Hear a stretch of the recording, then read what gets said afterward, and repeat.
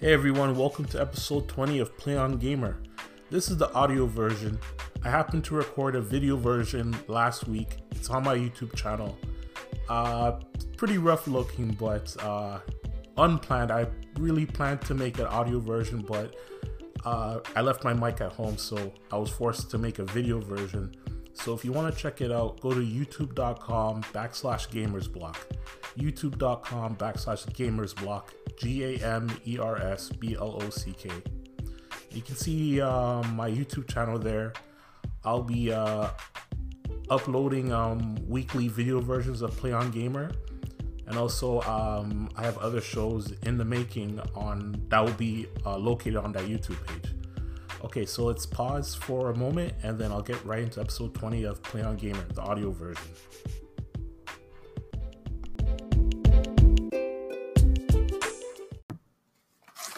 Okay, so on today's episode, we're going to look over a recent article from Yahoo Finance about this year's holiday video game outlook. We'll also be looking at which publishers are going to have huge sales for this holiday season, a popular game which may have reached its peak before this holiday season, which is bad news for its publisher, and finally, new growth trends coming out of the holiday season and emerging to 2019. You know, it's like everybody wants to be involved in esports, and the latest entry is from Maple Leaf Sports and Entertainment, also known as MLSE.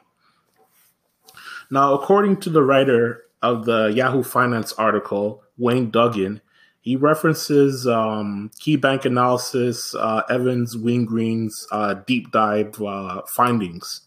Now, if you have a video game mind, then you don't really need to pay that much interest into what this analysis is telling investors, what they should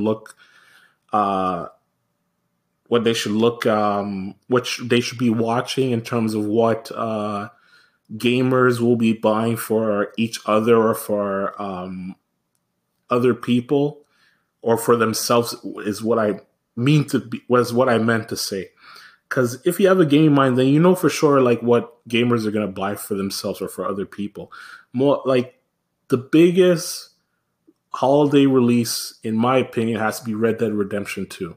There's not a person with a gaming mind that will not buy this game or will not buy this game for other people. Whether it's alone or in a console bundle, you know, this game is going to sell like crazy. I'm gonna buy it eventually. I'm gonna wait a little while, but you have people like my brother who are picking up this Friday. Now, also, the KeyBank Analysis also lists this game along with Black Ops 4, World of Warcraft, and the Destiny expansions as the most have holiday gifts. Now, two publishers with the largest holiday releases of this holiday season is, of course, Take-Two with their Rockstar game on Red Dead Redemption 2, and also Activision. I'm not going to say, I said Activision. I mean Activision Blizzard. Now, not mentioned, but I would like to also add is Electronic Arts to the list. Electronic Arts has Battlefield 5 coming out this holiday season, which is going to be a great seller. And also, you know, they have their sports titles, especially the sports titles are great holiday sellers, whether it's the NBA series or the NHL series. They both do really well in Canada, especially the NHL series. And most specifically, the NHL series does really, really, really well because the NHL series has always been like, in terms of holiday season, Christmas holiday season, it's like a requirement. Like NHL has to be bundled with every video game console out there. It's going to be bundled with the PlayStation 4. It's going to be bundled with the Xbox One X. It's going to be bundled with the Switch. Especially if you live in Canada, there's no way you're not going to see this on store shelves. It's going to be bundled. It's going to be right beside the Red Dead Redemption 2 bundle with PlayStation 4 alongside the NBA bundle, NBA 19 bundle, either for Xbox or PlayStation 4. It's going to be there on the store shelves. Okay, so moving on. I recently mentioned a popular game which may have reached its peak before the holiday season.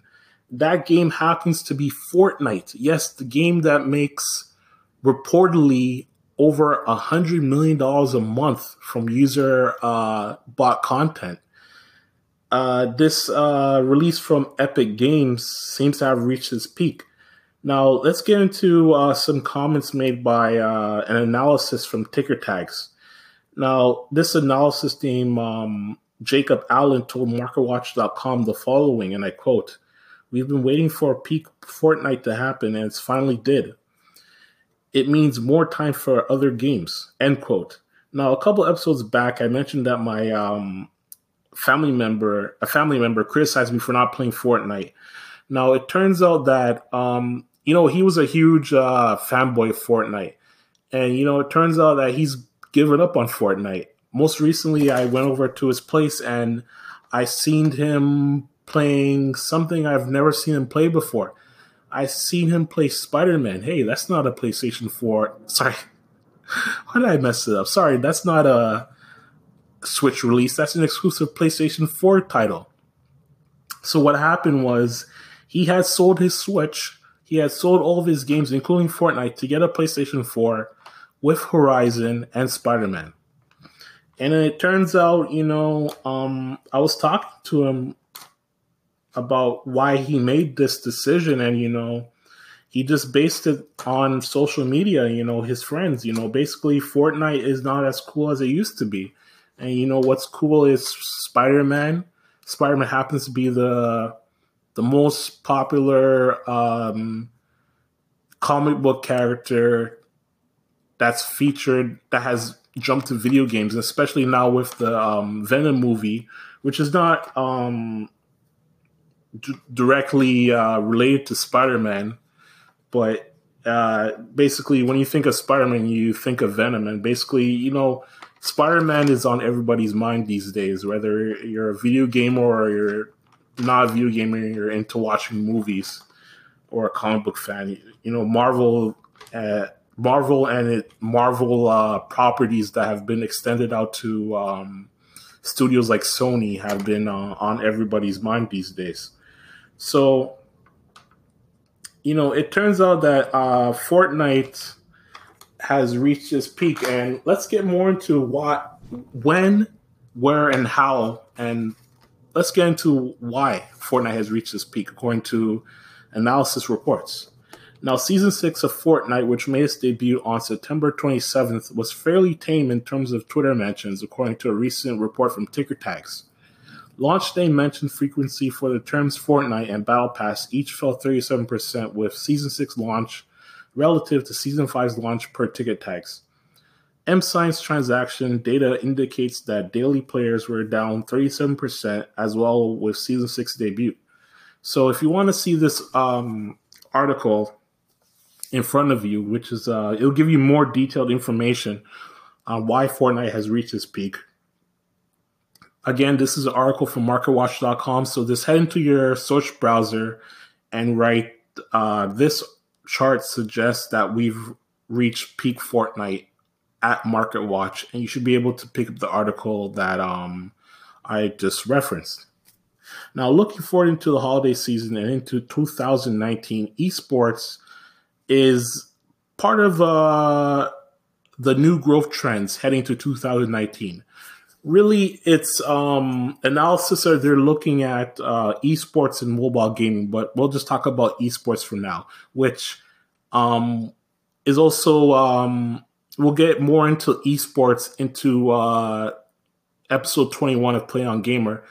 Actually, to give you a preview of that, some sports teams are actually seeing esports as a threat to their business. We'll get more into that in episode 21 of Play on Gamer, both on the audio format and visual format. Anyways, let's continue on with Play on Gamer episode 20. So in Canada, we've already seen two companies take a piece of the esports market. First, to my knowledge, it was Cineplex Entertainment. Back in 2015, they invested $15 million to venture into esports. And out of that $15 million, they made a purchase of $10 million of the World Gaming Network. So what they do with the World Gaming Network is basically they use that to set up online tournaments based on console games. And then from there on, they move it from the online space into their retail space, which would be their movie theaters. And then they host tournaments from there on for competitors and for spectators to attend. So most recently, I think they started off with a Street Fighter tournament in association with PlayStation. They've recently had a Rocket League tournament and a Lego Dimensions tournament for kids. Now, moving forward, they'll be in partnership with MLSE for they're actually making a Maple Leafs sports league for the Toronto Maple Leafs. Now, another player in the esports realm in Canada is MLSE. I just referenced one of their sports properties, the Toronto Maple Leafs, but basically they're one of the largest sports companies in Canada. They own the properties of the Toronto Raptors. They own Toronto Maple Leafs, Toronto FC. If I'm not mistaken, maybe the Argos. I'm not really sure about that. But basically, they own every major sports property in Canada except for the Toronto Blue Jays, which is owned 100% by Rogers Media. Rogers Media and Bell Media are, of course, they're together in terms of this MLSE partnership, but Rogers Communication owns 100% of the Toronto Blue Jays. Now, going back into this Maple Leaf Sports Entertainment Esports League, it's not a new thing. Like, throughout the past couple of years, there's been a number of NBA teams, a number of NFL teams that have introduced their own esport league for the team. So a couple of weeks ago, MLSE, they added the Toronto Maple Leafs to the mix. And here's what they'll be doing with World Gaming League. They'll be holding a tournament online that will this will involve NHL 19. They'll be holding a tournament online, and then the winners decided via rankings will face off at the Scotiabank Arena. Scotiabank Arena is the new name given to the arena that the Toronto Maple Leaf and the Toronto Raptors games play their home games in. Originally, it was known as the ACC, or the Air Canada Centre. So they'll be holding the finals for this Maple Leafs Gaming League on January 3rd, 2019. So to wrap up this whole topic at hand, the holiday season will always be a critical time to make huge revenue. And going forward into the new year and into the years beyond, game publishers that adopt esports and mobile gaming, they're in to make some serious revenue. And, the publishers that do include esports and mobile gaming into their games are going to see more. Not only will they make money, but they'll see more popularity in their games. Like, social media discussion of these games will increase. Daily logins will increase.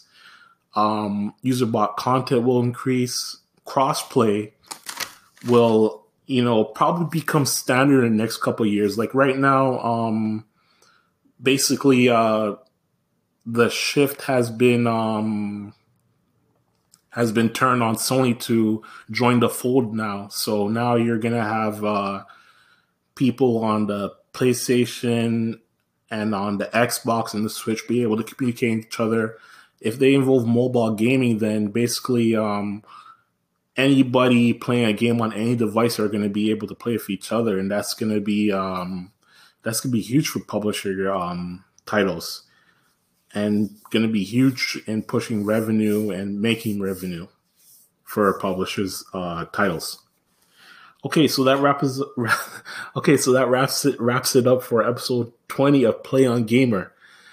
And sorry it's been a month. Sorry that it's been a month for me to release this podcast.